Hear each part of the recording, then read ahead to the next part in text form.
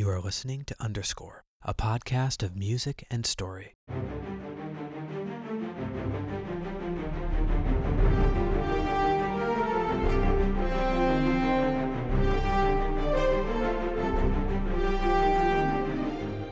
We are thrilled to share today's episode an interview with the legendary composer, conductor, and orchestrator Conrad Pope. Conrad is known throughout Hollywood for his deep musical knowledge and artistry as an outstanding composer for cinema and one of the most in-demand orchestrators and conductors in the business. He has participated in over 100 films in varied genres and budgets, working with composers like John Williams, Alexandre Desplat, James Newton Howard, Jerry Goldsmith, James Horner, Alan Silvestri, Danny Elfman, John Powell, and Hans Zimmer, to name a few. The now truly classic films Pope has contributed to are too numerous to list. A small sampling includes films in the Star Wars series, the Harry Potter series, the Hobbit series, Jurassic Park, Pirates of the Caribbean, the Matrix films, The Rocketeer, Memoirs of a Geisha, Argo, The Polar Express, The Curious Case of Benjamin Button, Life of Pi, Sleepy Hollow, The Tree of Life, The Adventures of Tintin, and the most recent, Valerian and the City of a Thousand Planets. His acclaimed work as a composer includes My Week with Marilyn, The Wolf Man, Ghost Ship, and Tim's Vermeer. In addition to his busy schedule composing, orchestrating, and conducting in studio and on stage, Conrad will once again be teaching courses this summer for the Hollywood Music Workshop outside of Vienna in Baden, Austria. We are extremely pleased to invite Conrad to the show.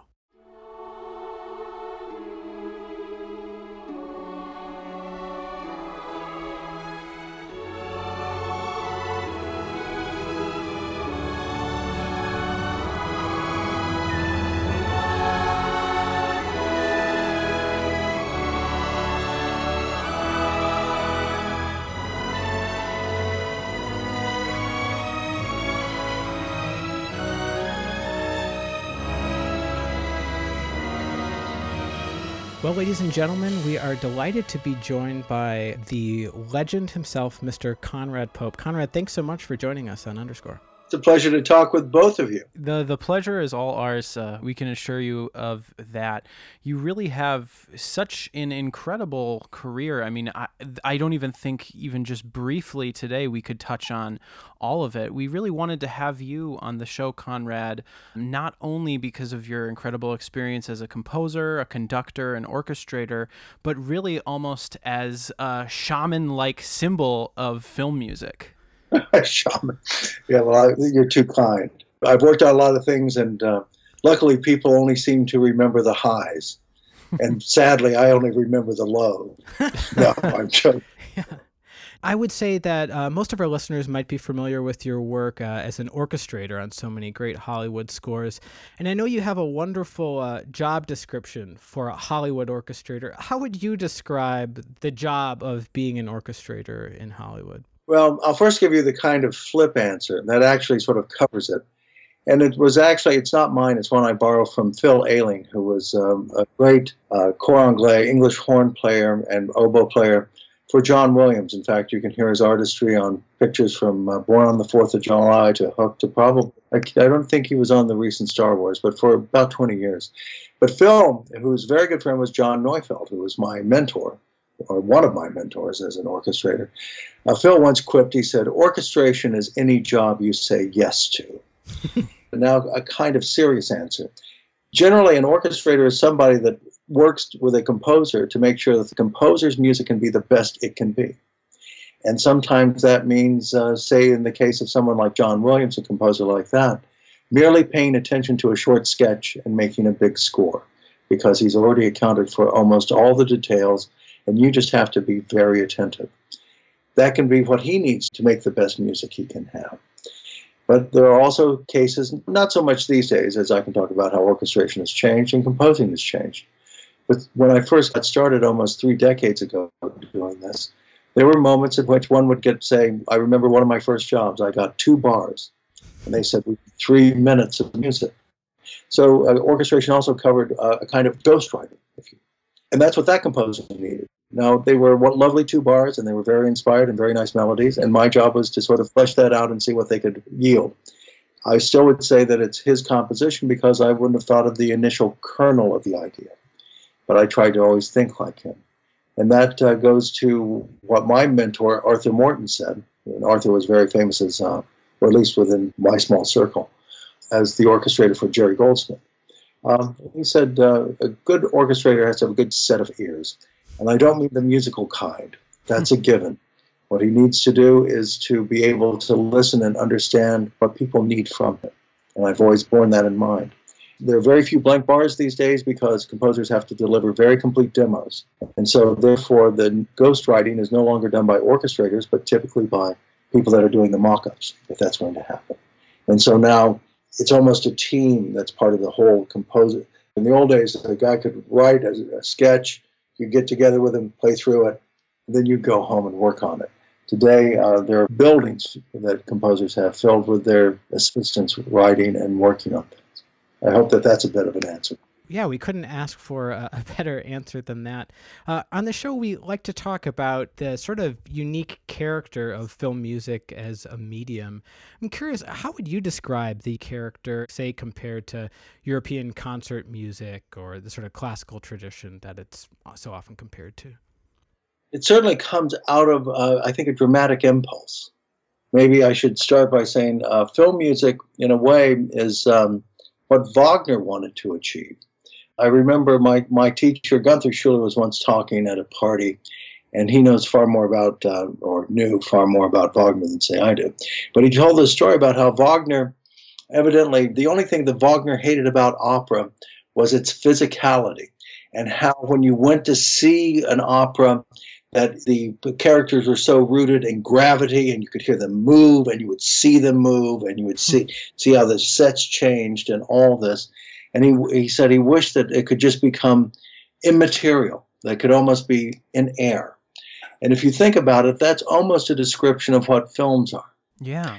That they're a way of taking music, which of course exists only in the air and is rather abstract, if you will, and it ties it to a medium that can flow like reality, but not be reality, and like a dream and not be a dream.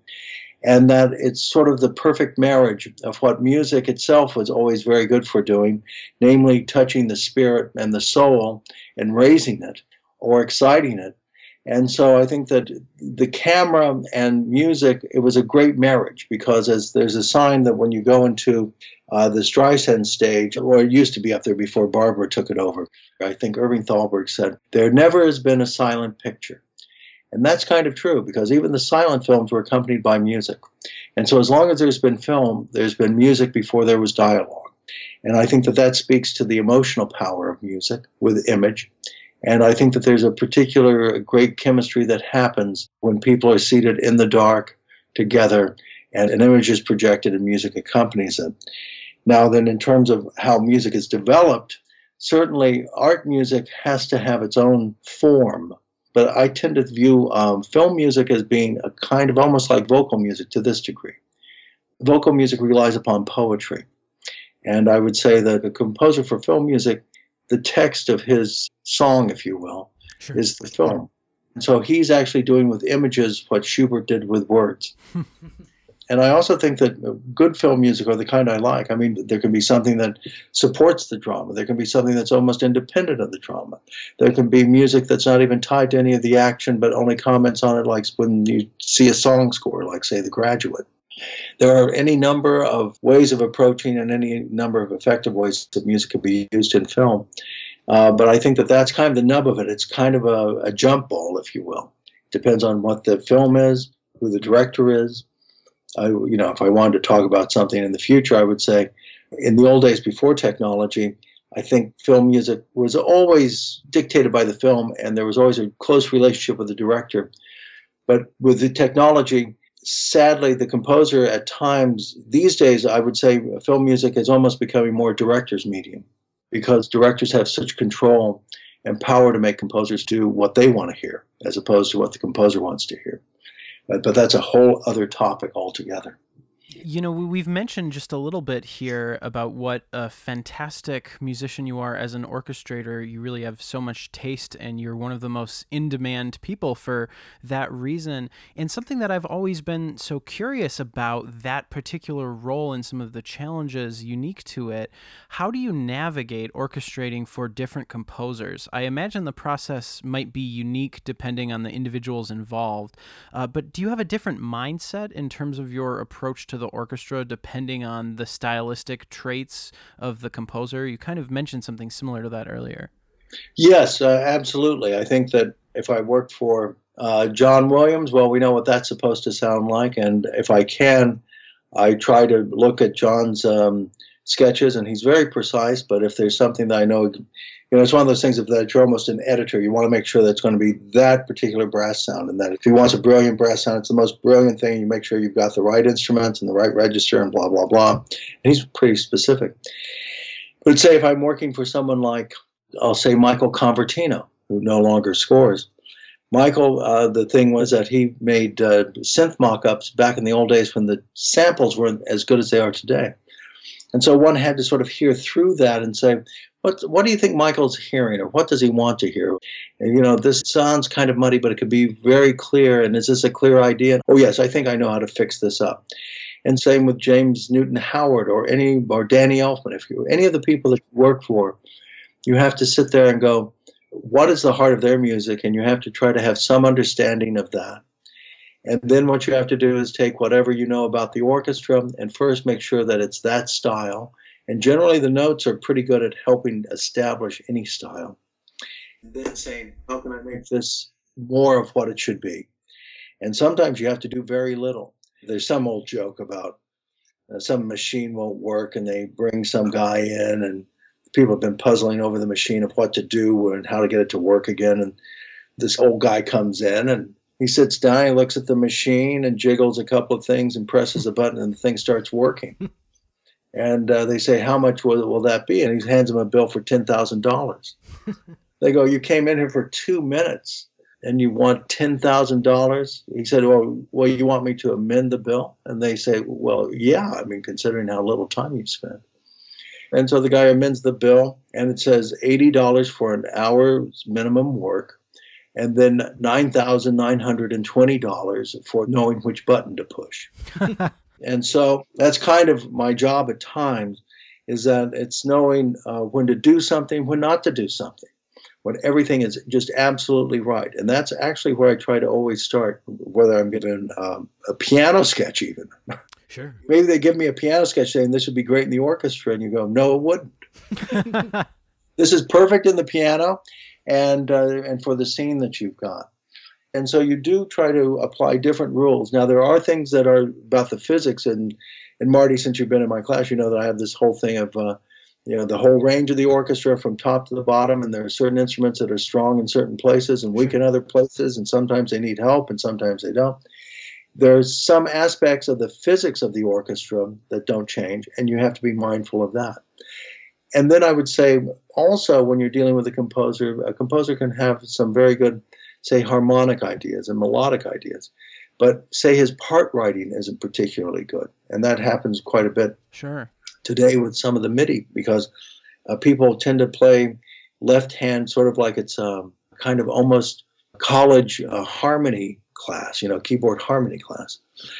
But they're very good with their melodies. And sometimes the job is to, quote, arrange the stuff so that you write parts that will make sense to the players.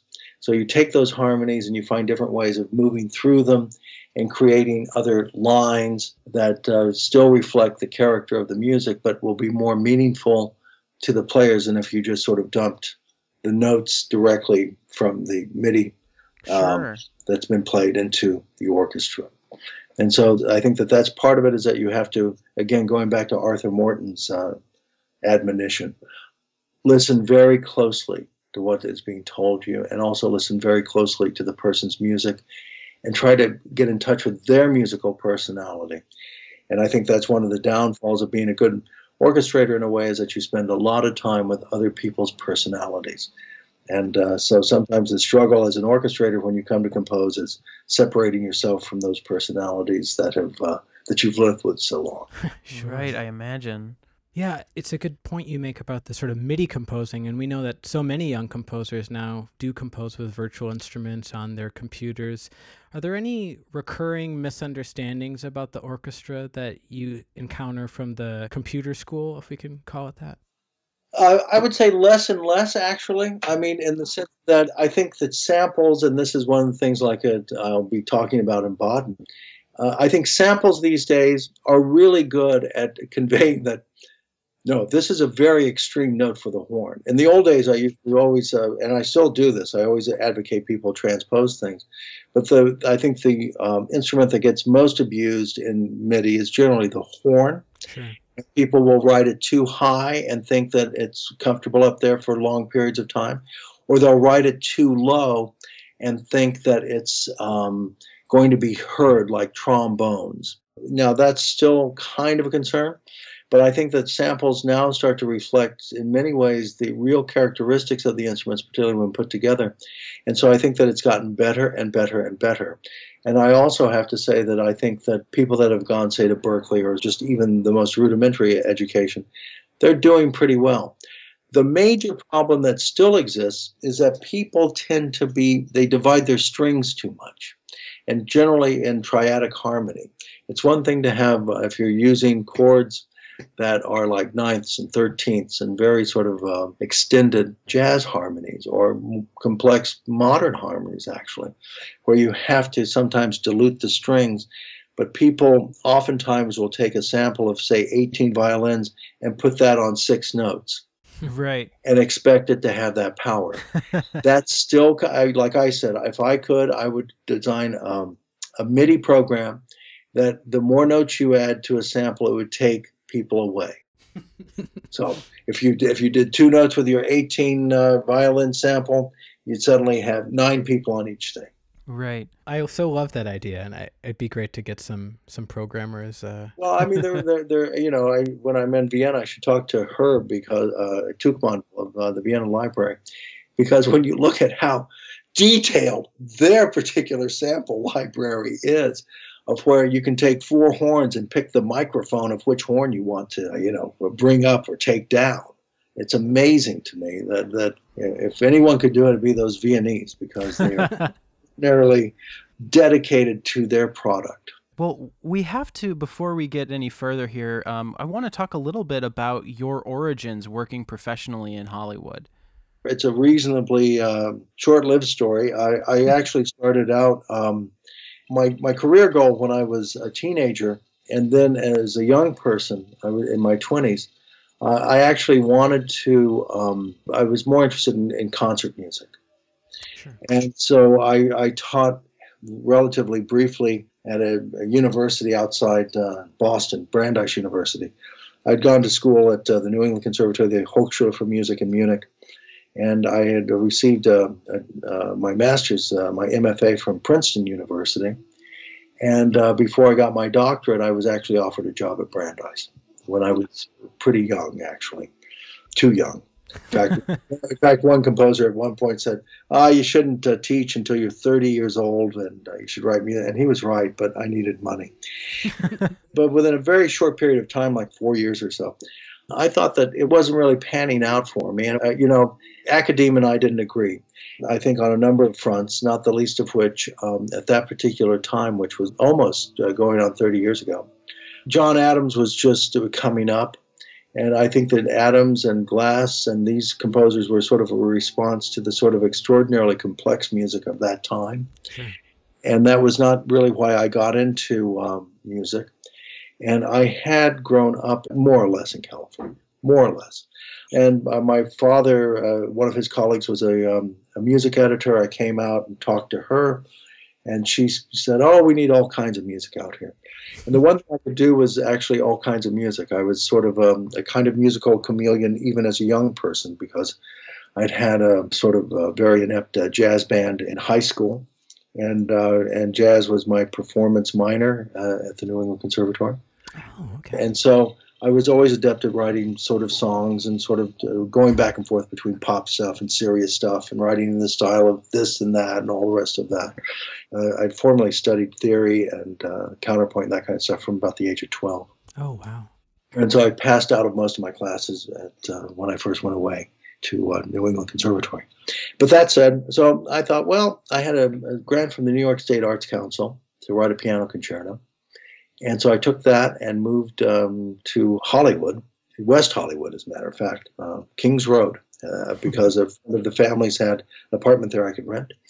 And I took some courses at UCLA Extension to find out what film music was. And one thing led to another.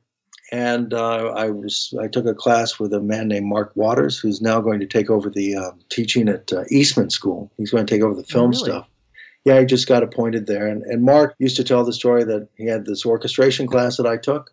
I didn't tell anyone my background, and he said he once assigned some people to write a string quartet. He said, make it like the Ravel String Quartet. And he said there was this one student that wrote something that was like the Ravel String Quartet, but not the Ravel String Quartet. And that was me. And he was the person that gave me my first job, which was actually writing some music for a show of his. That had to be done like in 5 hours. I had to do like 5 minutes or something in 5 hours or something for a live show. And I had to write it at the copyist's kitchen table. So anyway, that turned out, and one thing led to another, and that's how I got started. And I spent about 3 years, as I say, working at the bottom of the bottom, and I then managed to work my way up in my own life story as I constructed to the top of the bottom, but it was killing me. And so I sent out many postcards, and one of them came to the attention of Arthur Morton. And he said, well, it's clear that you know the orchestra, and I can tell you what to do as an orchestrator to get ahead, but I can't tell you as a composer because God only knows what that is. And this was a man that been in the business since 1928. Wow. And that's kind of how I got started. And he got me a job with Joanne Kane. I went to have lunch with Joanne Kane.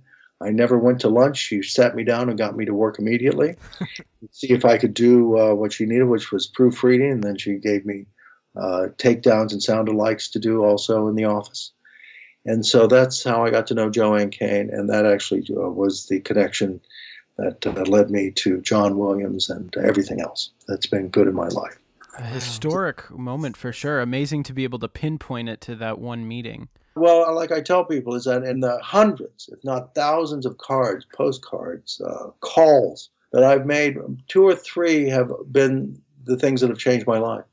And that's why I tell people, this is why you can't give up. Because as my wife always encouraged, you're a phone call away.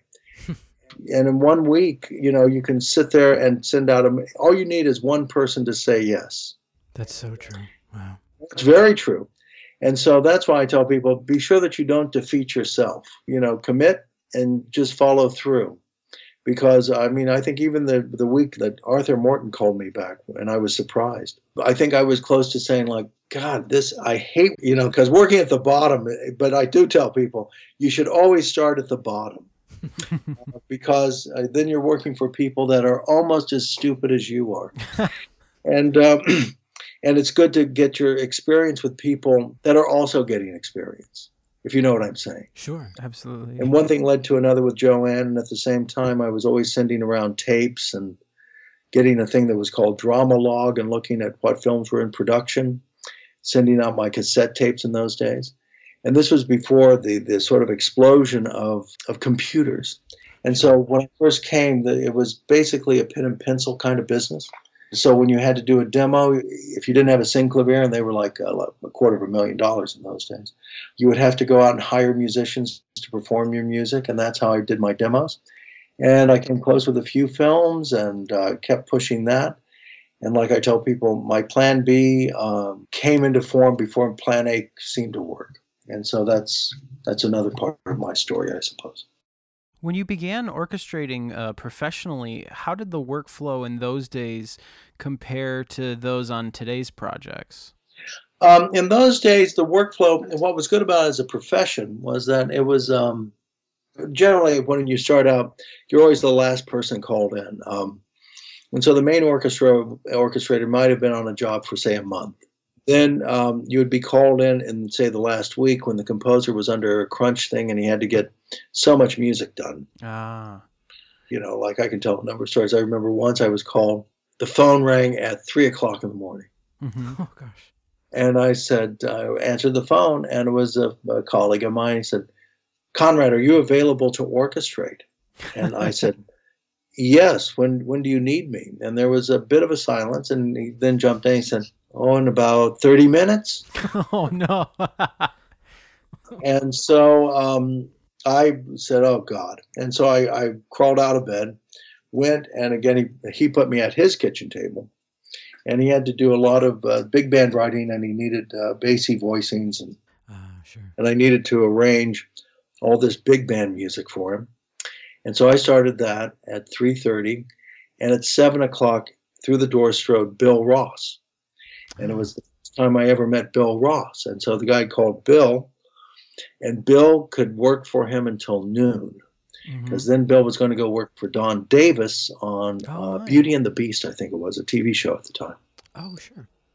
And that's when I remember Bill, and that's the first time I met Bill. But he got the DX7 or whatever the hell keyboard it was, and I was stranded just at the. I thought, like, I want his job, because he got to use the keyboard and I had to sit at the stupid table. But in those days, that's how one could get started. Is that if you could work, like being able to sit at a desk with a pen and pencil and be able to write music, was kind of the keys to the kingdom, and Right. at that time when it was pencil and paper. And that's not true anymore. And today, the workflow is actually more intense, but when I orchestrate, I generally have a team of, like, I'd say 3 people that are inputting stuff for me all the time. And I've got we spend a lot of time proofreading. And so the schedules are compressed. I don't make nearly as much money as, say, when I worked for John Williams and we'd have 3 months to, say, orchestrate something, or 3 months to do a picture. Now, with Valerian, which is coming out, I think we orchestrated that film in 3 weeks, maybe. Wow. Oh, goodness. Wow. And same with Godzilla. So I just want to make it clear to our listeners, you were doing all of this longhand, writing everything out. No, I was not. What I do is I now have people, in this particular case, in Valerian, we've had some rather mixed luck, if I would say, with MIDI transcription by some of the copying houses. Sure. Oh, I see. And so on Valerian, we did our own MIDI transcription. Then once that transcription happens, and that's put into an orchestral template. And since we were doing the transcriptions, we actually started out in the orchestral template. Then that all gets sorted out and given to me, and I sort of take a red pen, almost like a teacher, and mark all things up of put this here and put that there, and then I write things out, more as correcting a manuscript, or a kind of printed manuscript, if you will, like an editor. And then we scan that, and then I scan these things and send it to the various people involved. And like in Valerian, it was Cliff Tasner, Bill Newland. Bill's kind of my main guy these days for all things, because he does mock-ups, he does transcriptions, he does. Oh, sure. And then Chad Cannon and I think Jonathan Keith were all on that particular show. And so we turn things around very, very quickly. And it's not the thing of where I'm sitting at a desk with a pen and pencil and writing out a big score like it was even 10 years ago. So it's changed dramatically. And also what's good about this flaw is that generally I do almost all the orchestration for him on big pictures. Right. Not the small stuff, because he's got that handled. Sure. But our team, that's how we tend to work these days, and it's pretty efficient. I mean, I don't make nearly as much money as I once did when it was just all me, because I have, now kind of my own little team of people. Right. But that's what you need to do, because, composers want to write up to the last minute. Directors want to make changes up until the last minute. Right. And so people hold off turning stuff over until the last minute. So now you have to do like 1,000 pages of orchestration in 3 weeks. Oh, So gosh. it's pretty intensive. Well, I think it's safe to say when just talking about film music generally, there is one name that seems to stand atop all others, and it's a gentleman you've already mentioned and collaborated with many times on many seminal scores. Will and I know so many of our listeners just adore John Williams, but what don't we know or what don't we appreciate about him that we really should if we were collaborating with him, if we were actually working with him behind the scenes as you've done so many times? I've said this before, and I don't think it'll come as a shock to anyone, is that John Williams' music is transcendent, excellent, just a cut above, or 2 or 3 cuts above. Everyone knows that. But I would emphasize these other traits that are actually quite rare in Hollywood, and I think have always been rare, is that he's the consummate professional when you deal with him. As I tended to say, is when I worked for John, a package would arrive Monday morning of the latest music, and I would turn in the music that I did the previous week. So every Monday it was a kind of exchange. I had my week's work delivered to me on Monday, and I turned in my last week's work. And so it was very businesslike and very clockwork. That's a professional aspect. You'll never get a call from John Williams at 3 o'clock in the morning say, "Can you be here at 3:30?" He's very disciplined and focused. And those are 2 words I would use. And that means sort of approaching music like a performer does. Whenever you perform and you walk out on that stage, you have to be totally focused for that entire recital, and you have to give your all for those 2 hours. And I would say John, as a composer, gives his all for those 6 or 8 or 9 hours, whatever his schedule is on that particular day. And I think that's exhausting, and people don't quite appreciate how intensive that can be. Again, when it's in silence with a pencil and a piano, pencil, paper, and piano, the 3 Ps of that kind of working relationship. And that it's a physical activity of writing all those notes. It's a physical activity of conceiving all that. And I will say for myself, having done both MIDI and writing, when you're playing something in, it's really different, and your mind works differently than when you're thinking it through with a pencil. And I'm not saying one is better than the other, but I will say I think the pencil will exhaust you faster because there's no playtime, so to speak. Right. And so you could learn that from John. I think that the other thing that would probably surprise people is that I think he's made his career very, very well. He's been very careful about the pictures he scored. He's been very careful about his relationships. He's been loyal, as well as always doing good work, and has had a real sense of the business, has always had a sense of what the film business was and how to make a career in it. And it just wasn't that he kept getting great films or bad films, but no matter what his music was, that it's all great. No, he's always understood film, and he's a great, as I don't have to tell anyone, but people tend to talk about the music, but they forget what a great dramatist he is. Right. That the drama and how he brings film to life is really one of the most impressive accomplishments, because all you have to do is sit and take any of the Star Wars films and turn the sound down. Right. And sit there and go, oh, uh-huh. Is there any cue in particular that would come to mind, Conrad, where you were maybe surprised by his dramaturgical instinct? I know there are so many of my favorite John Williams cues where I adore them, but I also scratch my head thinking, how did he have that response, or how did he think of that particular, way to capture that moment? Well, one that always comes to mind that I saw before I ever worked for John Williams, but I was interested in film music, was Empire of the Sun. And when they arrive at the air base and the concentration camp, the Japanese concentration camp, when Jim is so fascinated with the plane, and he walks up to see the plane and touch it like it's a magical moment with all the sparks flying and the welders and all this stuff.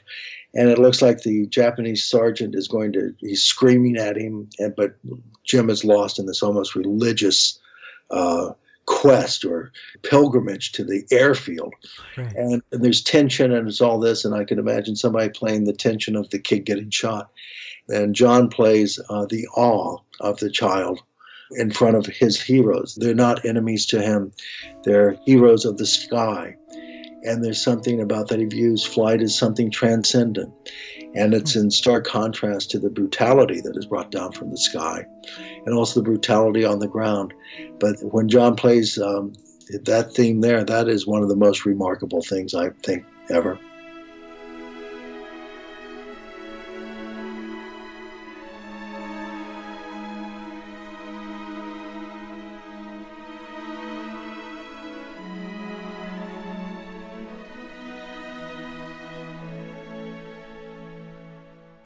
And then I'd have to say, in my own experience, what I kept wondering, what's this going to go to?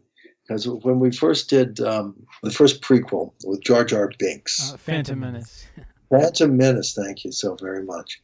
Is that when we did that Phantom Menace thing, I just remember thinking, that thing, where, I kept going like, this is either going to be the greatest thing on earth, or people are going to get really tired of it or something. And it was the greatest thing on earth. Yeah. And so, that's one of those things where you're always surprised. And I would also say AI. I think that's one of the most. Oh, such a beautiful piece. Yeah. Yeah, it's a great score because of the breadth of it. It's it's amazing the scope of what he can write. Yeah. And again, when he's a great arranger. When I sometimes give concerts, I do Hooray for Hollywood, which is a great sort of snappy arrangement. But he also does very beautiful arrangements of, say, what he did with the Color Purple thing. And he knows the orchestra. He's like an old-fashioned composer. There's nothing you can do that he doesn't do better. And that's why working for him was, for me, an education, because it was great to work for somebody that all I had to do was pay attention. And so in a way, I'm just very grateful to John for almost the education I was given by him. So I'm very grateful to that. And now, it's his grandson studies with me, and so I'm... oh, that's so lovely. Yeah, I'm trying to pay back by trying to share with Ethan whatever I can. That's just incredible. I mean, in a sense, it is keeping within the family. I'm so curious, I know both of us are. In interviews, John Williams is so exceptionally humble and rarely seems to talk about musical details. He's mentioned before that everyone has their own musical thumbprint, but how would you describe his musical thumbprint? And would you say that he's aware of all of his specific characteristic traits as a writer? Well, I think he's aware. Now, whether or not one is, I always remember this kind of question is sort of like one that I've certainly have asked and pondered, and in the sense of when people would ask me when I taught, like, well, did Bach really think of all this counterpoint, or did he figure it out, or did it come natural to him? Right. Sure. And a little bit of both. I think that we all have, just like we have ways of talking and cadences in our speech, that there are certain rhythmic things that we do. There are certain contour things we do. And with John, he has an extraordinary gift for very direct, simple diatonic melody that is then transformed by a remarkable harmonic palette. Right. That surprises you. It either confirms the diatonicism that you hear, or you sort of go, oh my God, I didn't realize that could happen. Right. And so that is really where I think John's imprint and his rhythmic sense, whether or not it's the bass drum hit on the second beat as opposed to the downbeat, or if it's the contours of all the fanfares. And he's taken in composers from Stravinsky to Walton and processed them and made them his own. As the jazz thing goes, imitate, assimilate, innovate. And that's where I think John has sort of done that, because, again, he's had a remarkable musical life. Right. And I think also his idea of performance, I think that one of the gifts he has as a composer, and it's not necessarily learned in a form book, though I think he certainly studied, he had an academic training as well, sure. Is that when do you lose an audience? The performer, he just instinctively knows how to keep interest alive. And he also has an idea of, like, even when he has to sort of just hold a whole note, so somebody can say something in a scene, he has a remarkable way of picking not just a triad, say, if I don't know if it's right, unless it's the right thing to do, but the harmonic context of whatever that chord is holding, is also a kind of underscore to capture something about the emotion of the moment. Right. I'm just always amazed at how he spots a film. Sure. Right. There are many things to learn. One of my mentors, Earl Hagen, now deceased. Sure. Earl used to say the thing about people like, and Earl was a little older, I suppose, but he would say about John Williams and Jerry Goldsmith and Dave Grusin and these guys, that they could see one of their TV shows and just see it once and be able to give you a shot-by-shot breakdown of what was in that show. And so they also had remarkable eyes for film, and they had paid their dues that way. So when you're looking at John, it's not just the great musician, it's the guy that really understands how film works. You used to learn these things.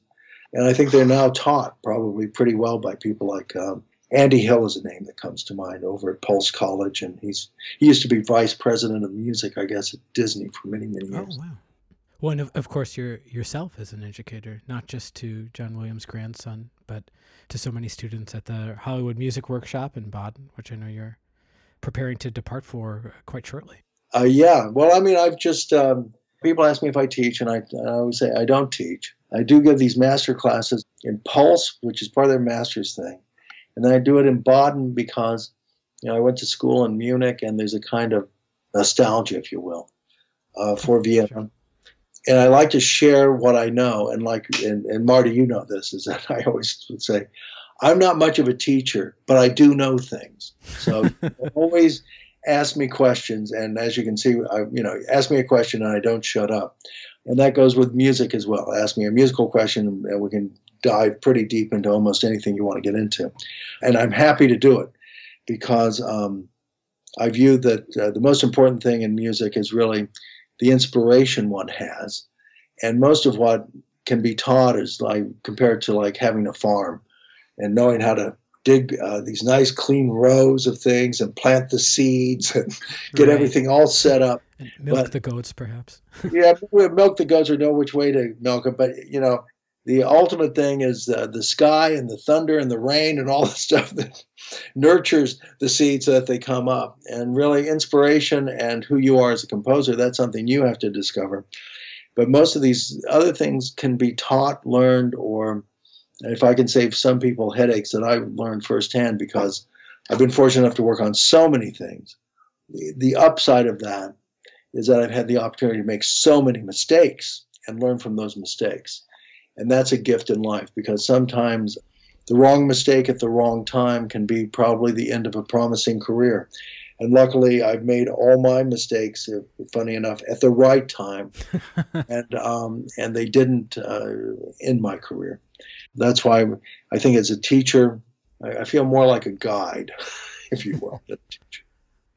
Well, I'm really curious to ask you, Conrad, one of the things that so fascinates us about film music is that really over, I guess, the century plus that you could say that it's developed, there kind of has coalesced a kind of culture to the music. Film music often seems to explore uniquely musical features that only have passing moments in classical concert music, but kind of start to populate, in a sense, within films. For instance, the use of incessant ostinatos in action music, third relation modulations, the Lydian mode. I mean, we could go on with all kinds of things that don't originate from film, but kind of become adopted. Do you think there's something about writing for cinema that lends itself to these kinds of devices? Yeah, so I think that all those devices that you mentioned are things that are very immediate and apparent, and they work. It's like the Lydian mode is really great for yearning and sometimes childlike innocence, tinged with a little bit of adult viewpoint, Sure. and stuff like this. And I'd also double back on John Williams. All the things you mentioned are things that John has all used, but what I'd say is that he never uses them in the obvious mechanical way that you tend to hear, like when you're hearing the third relationships, the gear grinding through the triads of, E flat minor, C minor, Right. And his ostinatos always. John, that was one of the things about whenever he had figuration and you were handwriting it, what you would know is that, oh, I can't use a 2-bar repeat because he's changed this. Right. He's changed that. And because the pencil invites ingenuity in a way and inventiveness, whereas the computer sometimes is Satan, as I tell people. They say the computer will tell you that's good enough. Yeah. It's quite okay to copy that and paste it over Right. here. Okay, and it lies to you that way. Yeah, and I would say in particular, when I first came all those decades ago here, like James Horner, one of my favorite guys to work for, and he was my really first, quote, big man I worked for in Hollywood. Sure. But James was very much into classical music, and I remember when people were accused of copying the masters or using these masterworks as models or models for cues. What happened now is that what I say is that since the computer, and particularly in the last 10 to 15 years, we no longer really use the classics.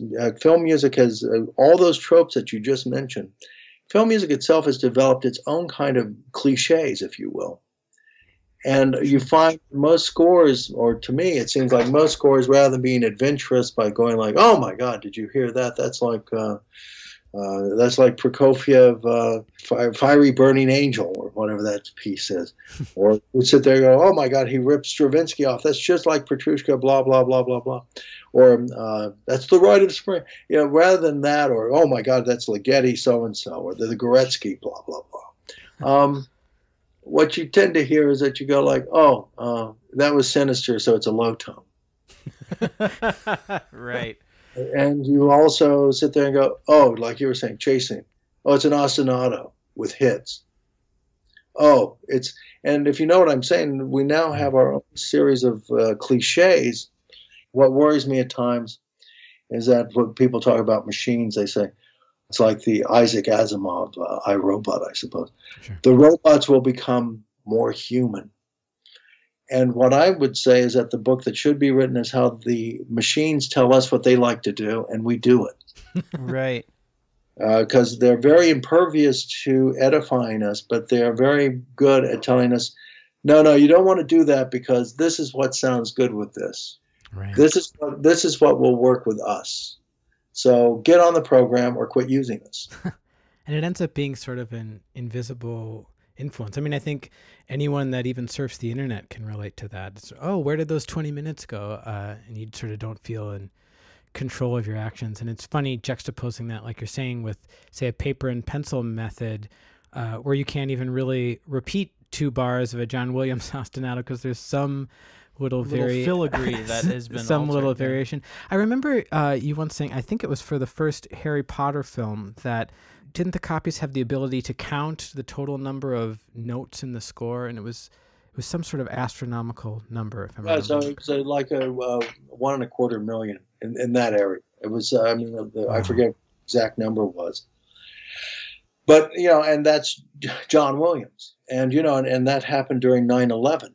And John was stranded in London because right after 9/11, global air travel was, certainly in this country, was shut down for a few days at least. And globally, it was shut down for like maybe a couple of weeks. Oh, and gosh, right. John was over there, and so he just kept writing. Would do things like Nimbus 2000, which was now a wooden piece. And he did that, I remember. And so he was very, he always writes a lot of music.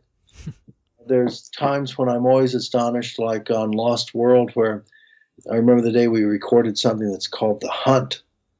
It's this big 5 number and all this stuff. And I thought it worked perfectly. And even John Williams, the powers that be, decided, no, that isn't the vibe we want for this. We're going to take another approach. But I always think about but he goes all out for it. And he always, I think, serves the picture very, very well. And I'm sometimes amazed. I'm always amazed when people don't sort of just say yes. But maybe that's my prejudice. Well, has your work as an orchestrator and collaborating with all of these, so many, diverse composers, has that affected and impacted your approach to scoring and composing yourself? Yeah, I would have to say so. I'd be lying if I didn't. it's hard to be around and do as much work and start out with so much awe of, say, somebody like John Williams, and then find yourself working with him and being around his music. It's very hard for that not to have an impact of some kind on you, and it's had a pretty deep impact on me. Sure. And I can also say, like working for Horner, I think that he had an extraordinary sense about how to play the screen. I would say the same with Silvestri. They're much different composers than, say, John Williams, both musically and cinematically. But I think both those guys have got a real good sense of what a theme does and how a theme can influence and move and motivate a score and sort of make a really powerful impact on the drama of a film.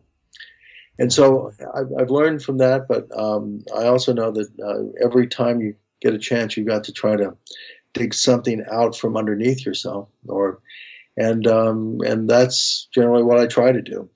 But it can be tough for somebody like me that spent most of my time almost like a performer, playing other people's music. Right. Boy, yeah, that really makes so much sense. Mentioning Alan Silvestri, not too long ago, Alan and Sandra Silvestri reached out to us. We were doing a segment on Back to the Future, and they were so sweet. We really feel like Alan is one of the unsung names in film music. But are there any memories that stand out working with Silvestri? I know you orchestrated for him on quite a few projects. Yeah, quite a few. No, I mean, what I remember, again, Al's very professional. He always is there to serve the picture. And he really is a film composer in that sense. And he serves the filmmakers and he serves everyone. And I would say that that's what really stands out to me about Al, and also more so than Horner, actually. It's very hard to take an Alan Silvestri score and temp it into something else because I can see that. Yeah. The melodies are so uniquely his. Right. Like I say, if you look at this stuff, people always focus on the notes, but I also say look at the rhythms and just how the climaxes are reached and acquitted. And Al's stuff was always he was always on a schedule and always very professional. And there were very few panics with Al. But it was also a good team. He always had his real orchestrator. That I think that the real marriage in that it's between Bill Ross and Al. Because Alan's music, I think Bill had a profound influence on Al's output when he came on board, which I guess was just maybe after The Abyss. I'm not sure. Sure, sometime in the sort of early 90s like that. Yeah. And Bill, was just prime because Bill was always such a master orchestrator himself, and he needed somebody who had the kind of projects where he could expand and was something that Al needed, and Al could do what he did, and Bill did what he did, and I think it's been a beautiful marriage. And I love the idea that you and Bill have this friendship. It does seem like there's a sort of camaraderie in Hollywood music, or at least in certain corners of it, that to me reminds me of sort of the old Hollywood that you hear about, maybe sort of Arthur Morton's day. I had the sense that there was a lot of sort of a fraternity and kind of a camaraderie. Am I picking up on anything that's remotely true? Yeah, no, I think Bill is a good friend, I think, and I would say all the orchestrators. What I'll just observe, and I don't think it's an original thought with me. In fact, I want to credit Mark McKenzie, is that orchestrators, since we're basically, like I tell people, if you don't like helping people, don't become an orchestrator. Because you've got to sort of take joy in other people succeeding, and that you're helping them succeed, and that you're giving your best and everything, and it's always the case of that. Orchestration is kind of like turning pages at a recital. If you do it right, everybody goes, big deal. You can read music. But screw up, and it's like, boy, you're the biggest idiot on earth. And it's a kind of little profession of that. Most people demean it, or if you ever talk about what you do, it seems self-aggrandizing. And that leads to kind of a personality that we're all sort of like people that just want to help others and make it as best we can.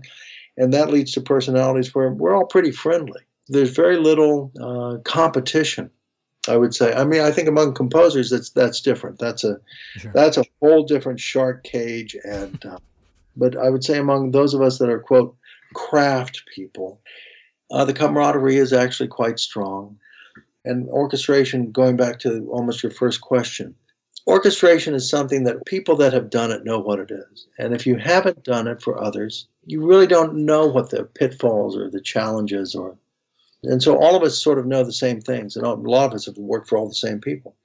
And so there's a kind of brotherhood. And yes, you're right. I mean, sadly, since none of us work physically on a lot anymore, you don't have things where Sandy Courage, while working at MGM for lunch, he liked to go to 20th Century Fox, which is right down the road. You just get on motor from MGM and take motor straight to Fox Studios.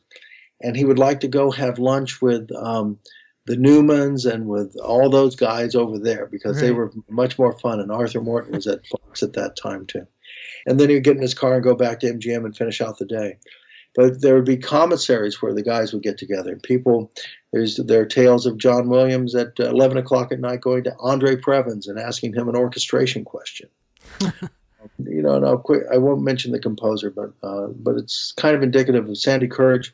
Composer was in some trouble, and it was a Disney picture, and his regular guy wasn't, I forget, maybe wasn't available or whatever. So they started calling around for people. And they called up Sandy Courage. And this guy, very big composer name, so that's one reason I'm not mentioning it. Sure. But he said, composer X and Y is in desperate need of your help, Sandy, and it'd be really great for you to work with such a composer. This is Disney talking to Sandy. And Sandy said, who? And they said, XY, haven't you heard of him? And Sandy said, oh, I've heard the name, but I can't work for him. I do not know that man. Wow. And sort of goes down to it is that you're not working for the composer. You're working for the man. You had to know who the man was. And was he a man that you'd work for? and just as you chuckling at me, you know that those days are long gone. Right. As the Germans say, vorbei. Those are in the past. But I always loved that because it showed, one, the kind of gentleman that Sandy was. And it was kind of like, I don't care what kind of composer he is. I care what kind of man he is. And I don't know him. And since I don't know what to expect of him, I can't possibly do this. And those things have changed. But, when you go to, like I recently did some work for Hans Zimmer for the first time in 15 years. Oh, right. This was for The Boss Baby, right? Boss Baby. I heard that cue. It was beautiful. Thank you.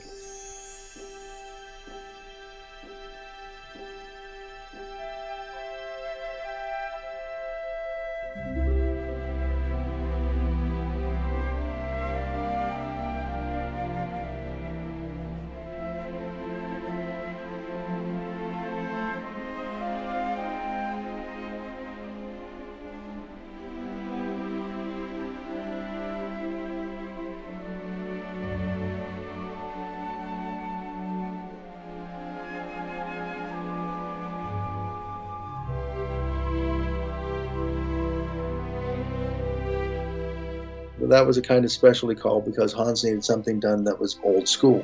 And there's no school older than I am. It's still open.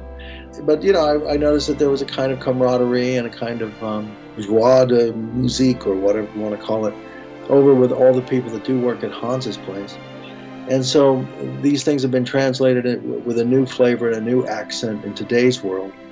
And so that kind of human touch and that sense of camaraderie still exists, but differently, because with the demise of the studios and the demise of the big music departments, and as you know, Marty, like when I teach and I show the Busby Berkeley, oh right, when I comment on how many notes are in the thing and how many copies it took and how many people it took to, music's changed because we use actually fewer notes. Music's not nearly as complex, and that's thank God in a certain way. But in the old days, you had to have a factory. You needed people at that place. People are always good people, but times have changed. Well, Conrad, at this moment in your career, what sort of project excites you the most? Well, I think actually recently it's been writing my own concert music. Though I've got a couple of films that are to score that are coming up if everything holds good. And that still excites me, and I like the idea that the people that want me to score these things have in one case, it's because somebody knew an old score of mine I wrote to space, as Mike Melvoin used to say, space junk. uh, Metal Beast, which is this big raging score that I did over 20 years ago.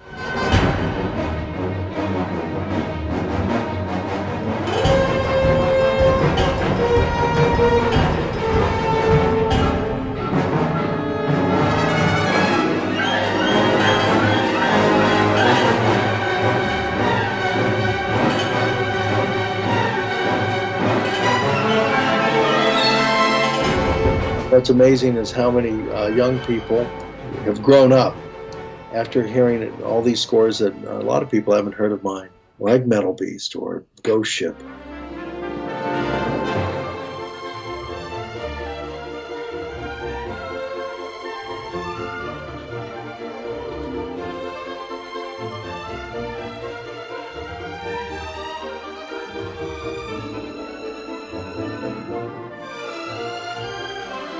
And they've looked me up.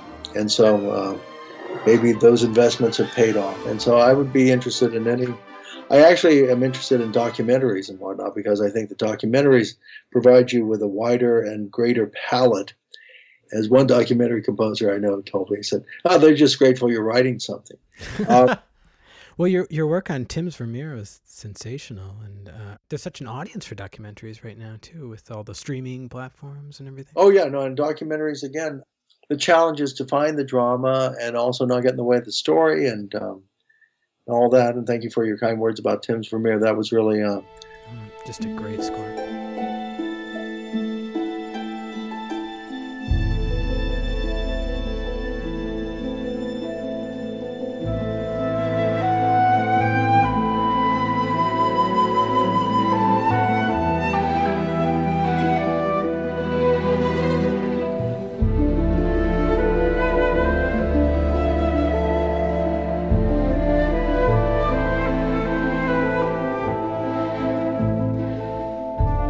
Thank you. Well, I get so few opportunities, actually. I try to throw myself into them as much as I can, and which is maybe a mistake. But, well, sometimes I think, you shouldn't let your musical ambitions overrun your dramatic judgment about a film. But that's what I think is next for me, and if I can conduct, I'll do that. Like to take out this music and perform it for people, and it's always amazing, like particularly with John Williams, how audience responds everywhere. Just at a concert in Bulgaria of something I arranged for Bob Townsend's Perez Sarabande called Hollywood Love Stories, and this is for chamber orchestra. And as soon as you do like Beauty and the Beast, even in Bulgarian, they might not be able to know it's Beauty and the Beast from the Latin letters that scrolled across the screen. Sure. But as soon as they heard it, all the little kids, they sighed. And it's amazing how good thematic, deeply felt music still touches audiences. Yes. And I think that might be the next platform for film music. And also, I would say, for me, the film music has informed my concert music, and I think that there's going to be more of that as time goes on. Gosh, I sure hope so. Eagerly await any new Conrad Pope penned compositions, whether on the stage or on the screen.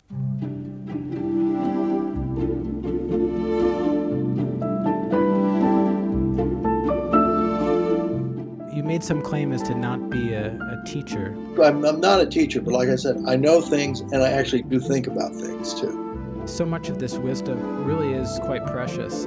To just be able to pass that on, I think that's the best kind of education you could ask for. I was so grateful to have that experience last year in Baden, and really envy the students that are awaiting your course this summer.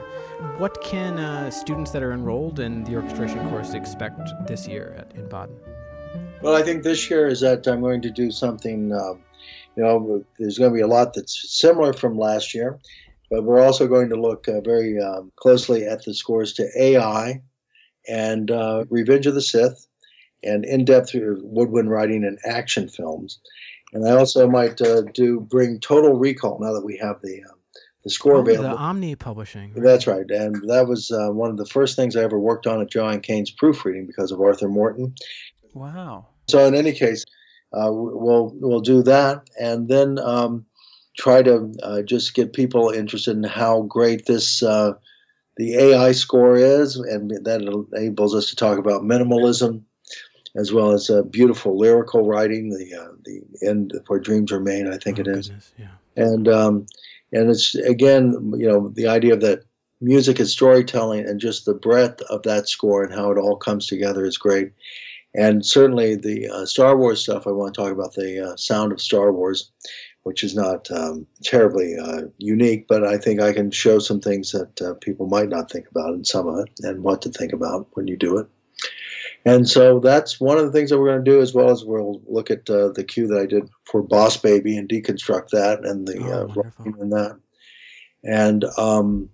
And so I'm very excited to share those things, and then talk about score study and a bunch of other things. And like this year, we're also going to do Prayer for Peace from Munich for string writing, and dissect that.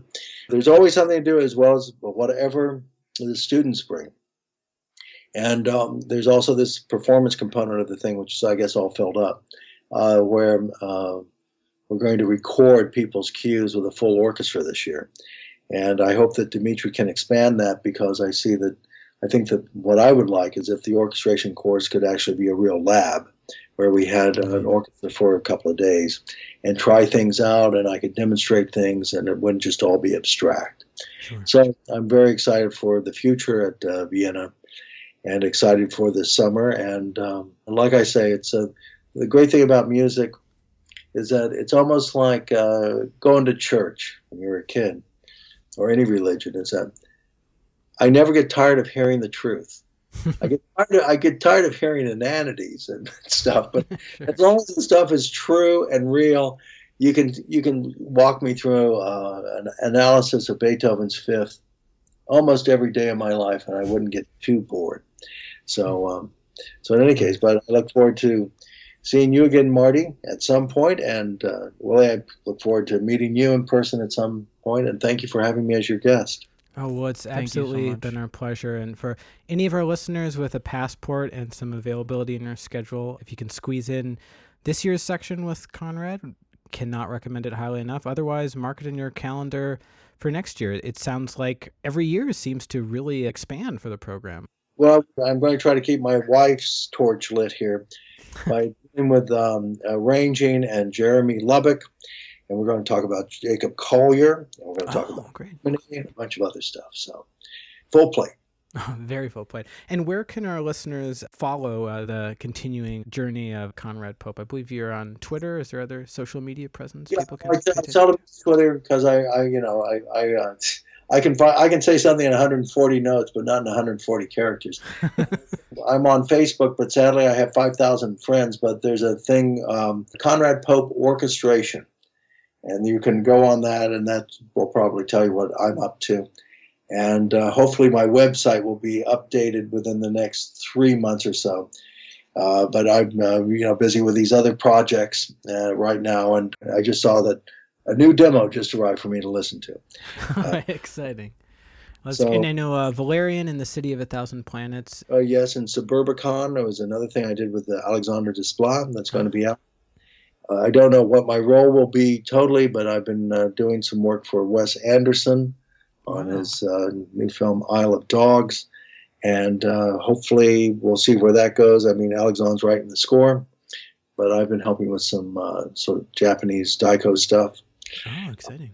And then something else I can't mention, but if it comes to pass, you'll see a lot of it at the Olympics. Color us intrigued. Right now, supposedly I have the job, but I don't believe that until after it's recorded and done. That seems good advice to live by. Absolutely. And, and also I have a commission from the Dallas Chamber Symphony to score a silent film. And we're in the process of picking that film that will be premiered in February, as well as The Little Match Girl, which was my orchestral piece I did, is going to be expanded into a ballet. And I hope to try to get that produced sometime next year as well. Oh, goodness. Lots to look forward to. Let's hope. Because a friend of mine once had a poster on his wall, when all things are said and done, more things are said than ever done.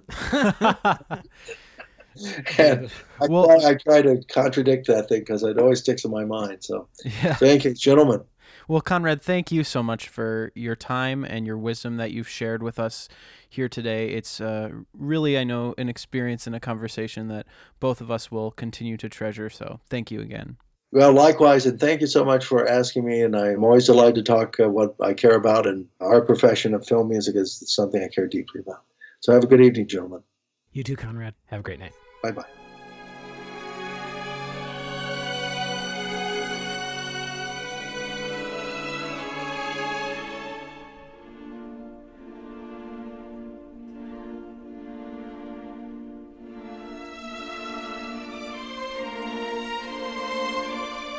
We simply can't thank Conrad enough for joining us today. We really hope you've enjoyed this conversation. Again, we appreciate all of you who leave a review and rating of the show on Apple Podcasts. It really helps new listeners to find out about Underscore, so we really appreciate those of you who have done that. You can find every episode of this show at underscorepodcast.com, and you can also send us any of your questions, comments, concerns, or thoughts for the show to our email address, theunderscoreshow@gmail.com. You can also follow us on all forms of social media, Facebook, YouTube. And as always, you can follow us on Twitter at __show. The second underscore is silent. Until next time, everybody. And remember, we listen because we love. Take care.